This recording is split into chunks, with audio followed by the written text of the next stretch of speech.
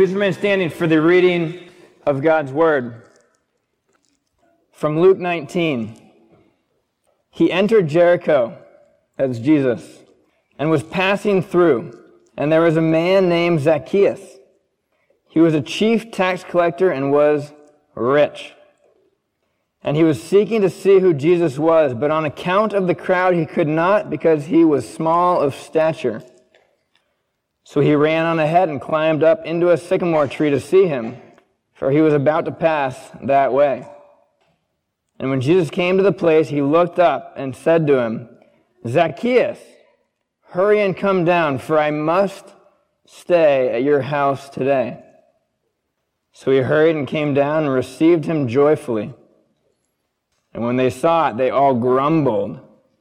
He has gone in to be the guest of a man who is a sinner. And Zacchaeus stood and said to the Lord, Behold, Lord, the half of my goods I give to the poor. And if I have defrauded anyone of anything, I restore it fourfold. And Jesus said to him, Today salvation has come to this house, since he also is a son of Abraham. For the Son of Man came to seek and to save the lost. This is the word of the Lord. Thanks be to God. Please join me with a quick word of prayer. Heavenly Father, we thank you for the chance to meet here this morning. And we pray that you open up your word to us. We know that it is living and breathing. And we pray that it pierces us to our marrow. All these things we ask in your Son's name. On Christmas Day, 2009, I flew across the country with a very important object in my pocket. I was going to propose to Krista, my now wife, and a couple months before that, I had been at my grandma's house, and I was telling my grandma of my plans to propose. You know, this isn't like a 5-minute conversation with your grandma. It's, 30 to 60-minute conversation or longer. And after we were chatting, she went back into her bedroom, and she came back out to the couch with a jewelry box and said, David, I have been widowed for 6 years now. This ring faithfully served me for 58 years, and I think that it would be a blessing to you right now. Wow, Grandma, this is incredible.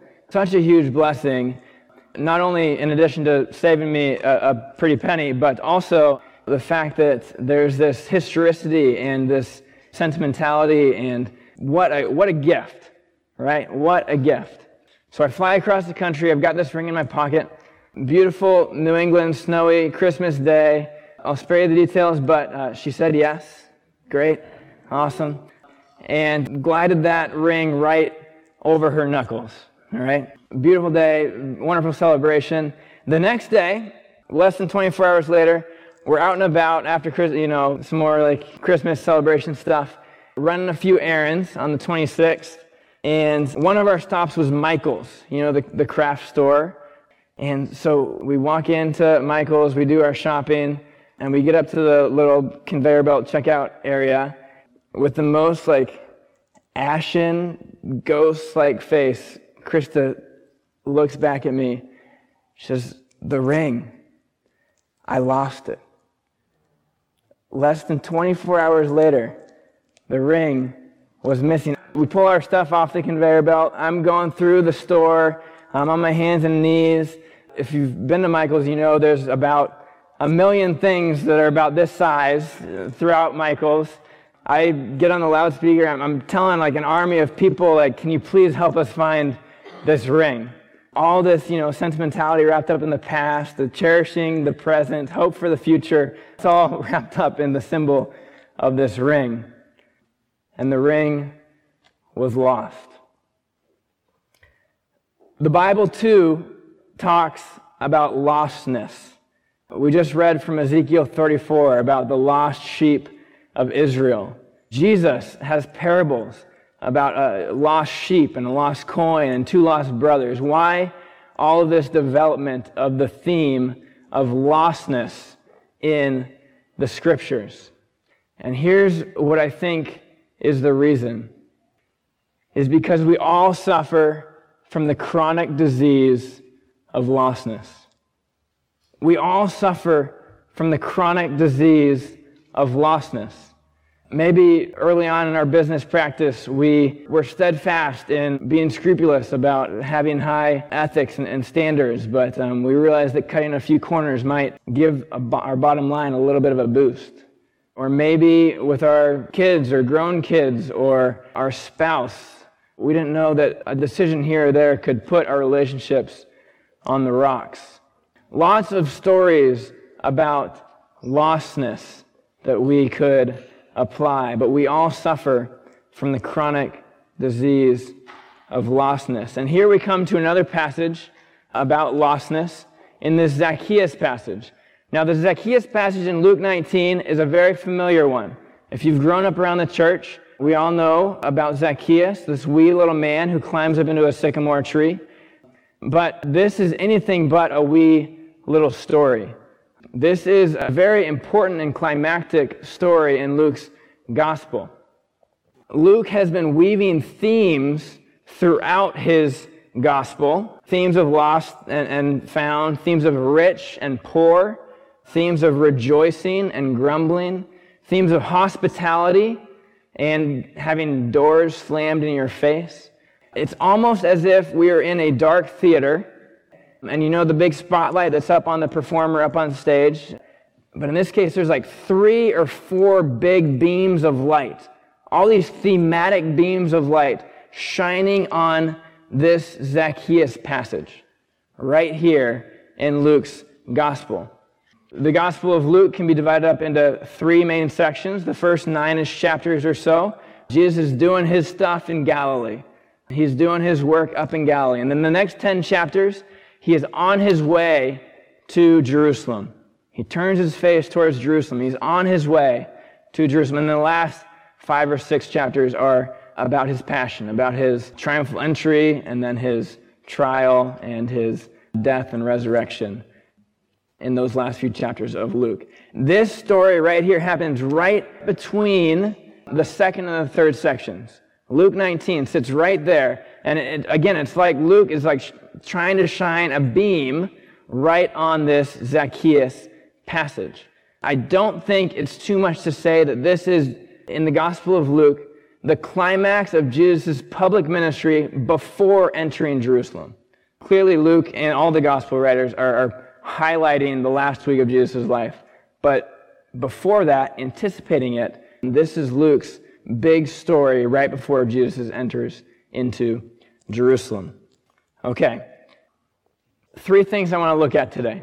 First, Jesus seeks sinners. Jesus seeks sinners. Jesus stays with sinners. And then last, Jesus saves sinners. Jesus seeks sinners, Jesus stays with sinners, and Jesus saves sinners. So first, Jesus seeks sinners. Who was Zacchaeus? Luke is the only gospel writer that gives us an account of Zacchaeus. So we can't look at Matthew or Mark or John to understand who Zacchaeus was. Nothing outside of the Bible is going to mention Zacchaeus to us. So we have to look at these 10 verses. Zacchaeus will forever be remembered based upon the 10 verses that we just read. But we do get some information from him from Luke. A number of things, but 2 of them that I want to highlight. One is that he was a chief tax collector. He was a chief tax collector. Nowhere else in the Bible do we see a chief tax collector. We see lots of other tax collectors, but we don't see any other chief tax collectors. He's got people working for him. Now, at this point, it's helpful to know a little bit about the tax collecting system during this time. So Rome occupies this territory, and it can get a little bit turbulent at times, but they definitely want to collect their taxes. They're like, hey, you owe us some money. But there's some overhead to that, and there's some ill will that might come with that. So they're like, hey, Jewish people, does anybody want to help us collect taxes? Does anybody want to rake this in for us? And there's maybe a handful of people who are like, yeah, that sounds like a lucrative deal. Maybe I'll sign up for that. So there's a handful of people who volunteer, And Rome's like, okay, how about this? Whoever can give us the biggest lump sum up front, that's your job. You can do it. So Zacchaeus puts his money in, right? He's got a lot of money. And then Rome basically has no oversight after that. They're like, hey, you're the man, you do it however you want to. Just give us this money up front. And the system was set up for bribery and corruption, extortion, all sorts of bad stuff. So Zacchaeus is Jewish, but he's gone over to the dark side. It's kind of like Darth Vader, right? He's like a bad dude. He has like abandoned his people. And not only that, he is stealing our money. He's asking way too much for what we actually owe him. So somewhere between like Darth Vader and Bernie Madoff, all right? This is like an awful person. Just like nobody likes Zacchaeus. He's got no friends, but he does have a lot of money. Completely contrasted with the chapter right before this. I told you there's themes throughout the Gospel of Luke, and one of those is rich and poor. In the chapter right before this, we have the rich young ruler in Luke 18, who approaches Jesus and says, how can I be saved? And in the end, he walks away sad because he's not willing to part with his possessions, with his wealth. This theme of rich and poor is building up into this story with Zacchaeus. All right, so we have tax collectors in the Gospel of Luke. Jesus calls Levi, otherwise known as Matthew, and he goes into his house, and he's got friends. And things in the Gospel of Luke usually end up pretty well for tax collectors. Tax collectors end up being favored, so to speak, with Jesus. Things end up okay for tax collectors. But on the other hand, we have this theme of rich people. And in the Gospel of Luke, things oftentimes don't end up super well for rich people. Not that it's the money that's the problem, but it's the love of money that is the problem. So we've got some tension, and Luke is building it right into this Zacchaeus passage. On the one hand, Zacchaeus is a tax collector. Things might turn out well. On the other hand, he's rich. Things might not turn out so well. What is going to happen to Zacchaeus? And here's the answer, is that Jesus seeks sinners. Jesus seeks Zacchaeus. He goes after Zacchaeus. He goes after him, and he looks up in the tree, and he calls him by name. He looks up in the tree and says, Zacchaeus, come on down, for I'm going to your house today. As far as we know, Jesus never had any interaction with Zacchaeus before this moment. Some sort of divine gift tells him that he knows this man's name, Zacchaeus, and he calls him by name. Names are so important, aren't they? I could go off on a big tangent here about how names are super important to God. And if names are important to God, then they're important to me. I know names can be hard, but he has called us by name, and we are his. And he calls Zacchaeus by name. He looks up in the tree and says, come on down, Zacchaeus. Here is Jesus on his way, about to enter Jerusalem, on his way to the most climactic event in human history. And he's got nothing more important on his agenda than to call a despised tax collector out of a tree and go hang out with him. Tax collectors were seen as unclean. If you came in contact with a tax collector, you had to go through ritual purification because they were unclean, and their uncleanness then spread to you. Almost like the way COVID spread, several months ago, maybe even more of a concern than now. But this is like uncleanness spreading, and a tax collector is always unclean. And to go into a tax collector's house, totally unacceptable by Jewish law.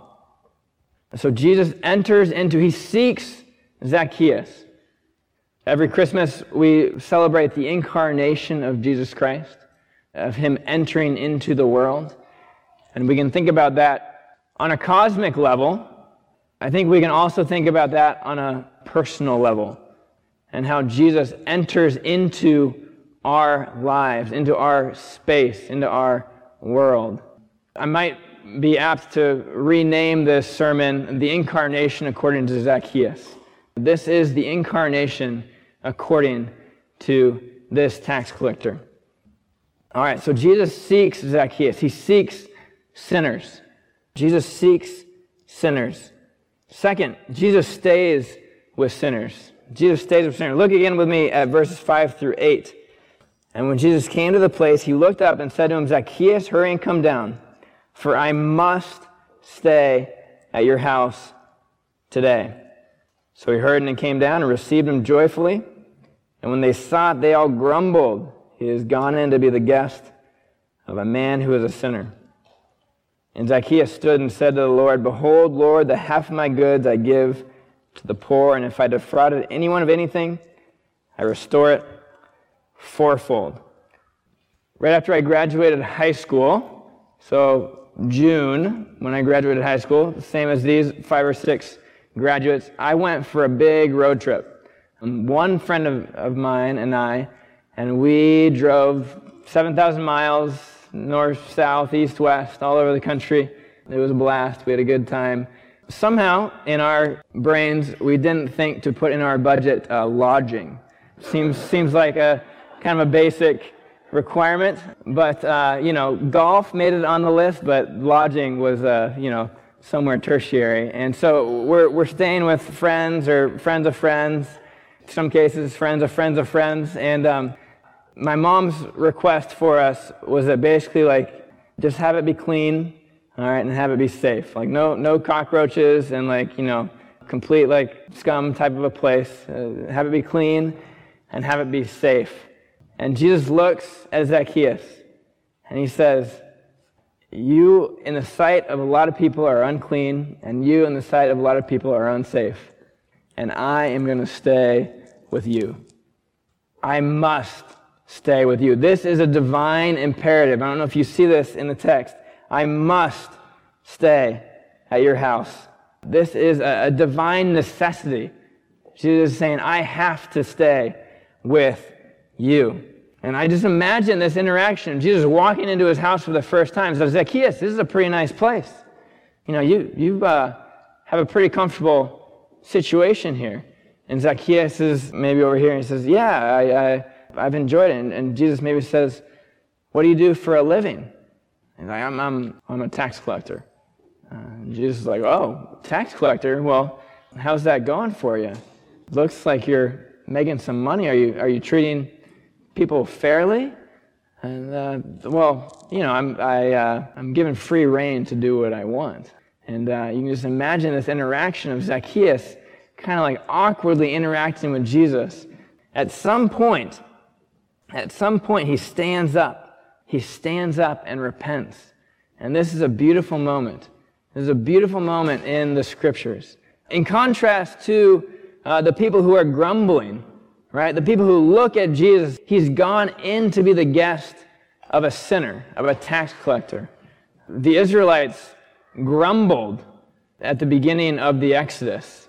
This is a wilderness word, and then the Israelites become kind of like a living parable for what it means to be lost as they roam through the desert for 40 years.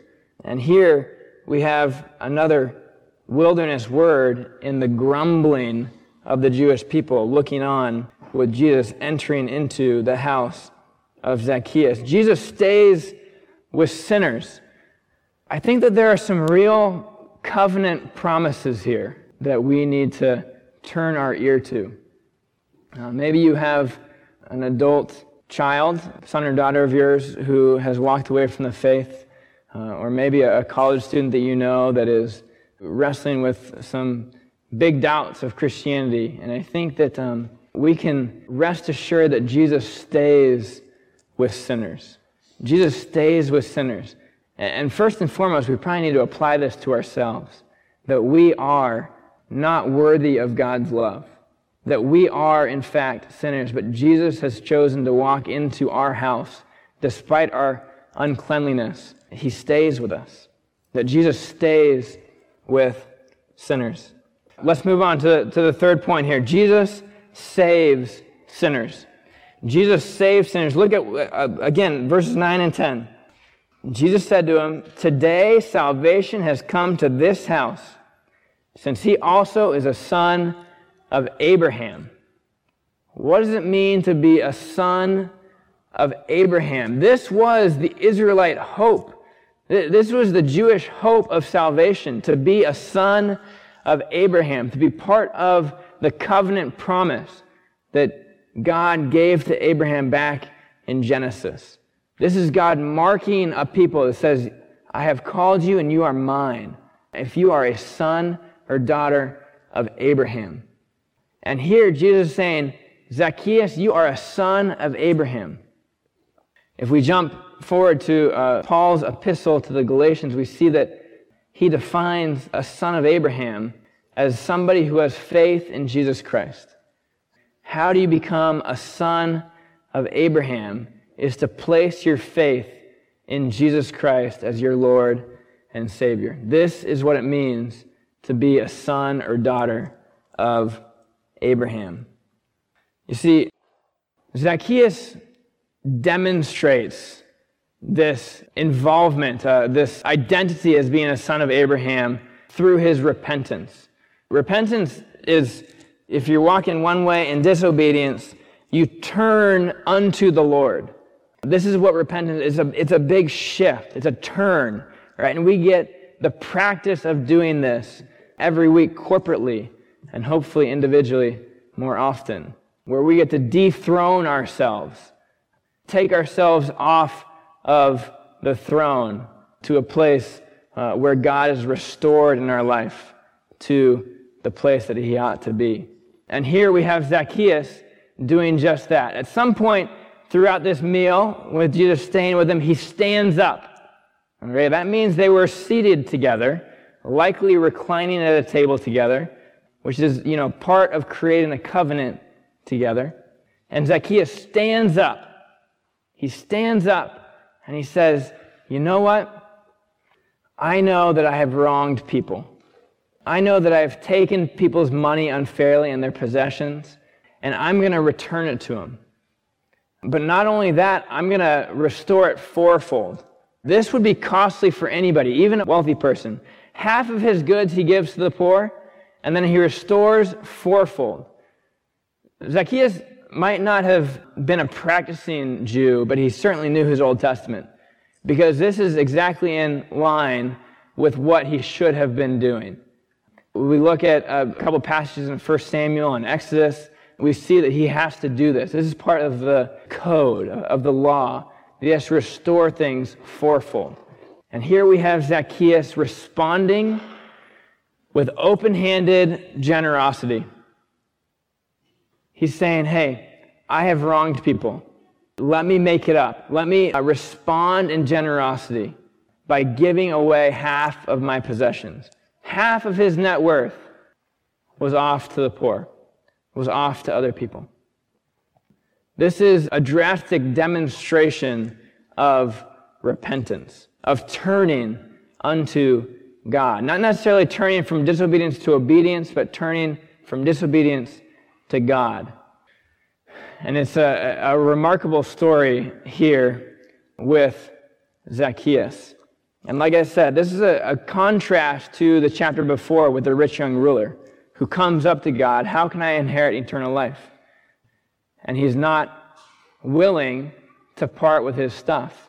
Unlike Zacchaeus, who is willing to part with his stuff, with his possessions.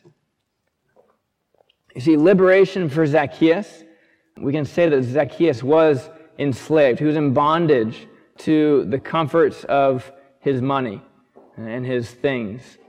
But liberation for Zacchaeus doesn't mean like, all that law stuff, it's just all grace, and so I don't really have to worry about God's law. No. Zacchaeus is living in accord with the law. Liberation for Zacchaeus is delighting in God's law. It's seeing God's law as the way that things ought to be, the way that God has set this world in motion, and he's living into it. And the same thing is true for you and for me. And when we repent, we get to respond with radical generosity. Radical generosity with our time, with our resources, with our prayers, all sorts of ways that we can respond in radical generosity. John Newton, the famous hymn writer, wrote a wonderful song that I'm sure all of you have heard called Amazing Grace. I love the fact that this song is still sung in popular circles, Christian and non. It starts off, "Amazing grace, how sweet the sound that saved a wretch like me. I once was lost, but now I'm found. I once was lost, but now I'm found." And I just imagine Zacchaeus rejoicing this way alongside John Newton and so many people. That Zacchaeus once was lost, and now he's found. That you and I once were lost, but now we're found. In the Ezekiel passage that we read, that Bo read this morning, God says, "I will go after my sheep. I will seek them. I'm going to find them, and I will shepherd them." We finally walked out of Michael's, resigned to the fact that this ring just wasn't going to be found. We probably left our phone number with the manager or something like that. Still snowy in the parking lot out there, and we went out, and sure enough, under the brake pedal on the driver's side, there's a little bit of a gleam, a little bit of a light shining, reflecting off, and there was the ring. And what relief to find this ring. And as important as that ring was, as much as was wrapped up into that ring, and how joyful it was to recover and to find that ring, how much more valuable are we to God? How much more does Jesus rejoice over one sheep that has been found? One sinner who repents and comes unto God. Jesus was walking through Jericho on his way to the most climactic event in human history. So that sinners like Zacchaeus and sinners like you and me could be restored to a relationship with him. Please bow your heads in prayer with me. Heavenly Father, we thank you for this story that you have given to us in Luke and the way that you have been faithful and consistent and loving, and the way that you pursue us, the way that you seek us, the way that you stay with us, the way that you save us. We thank you that you have brought us into your family, and that we might be able to call ourselves sons and daughters of Abraham. I thank you for this church and the way that we are able to gather and to worship you, mediated by your Son, Jesus Christ. And so all these things we ask in your Son's name. Amen.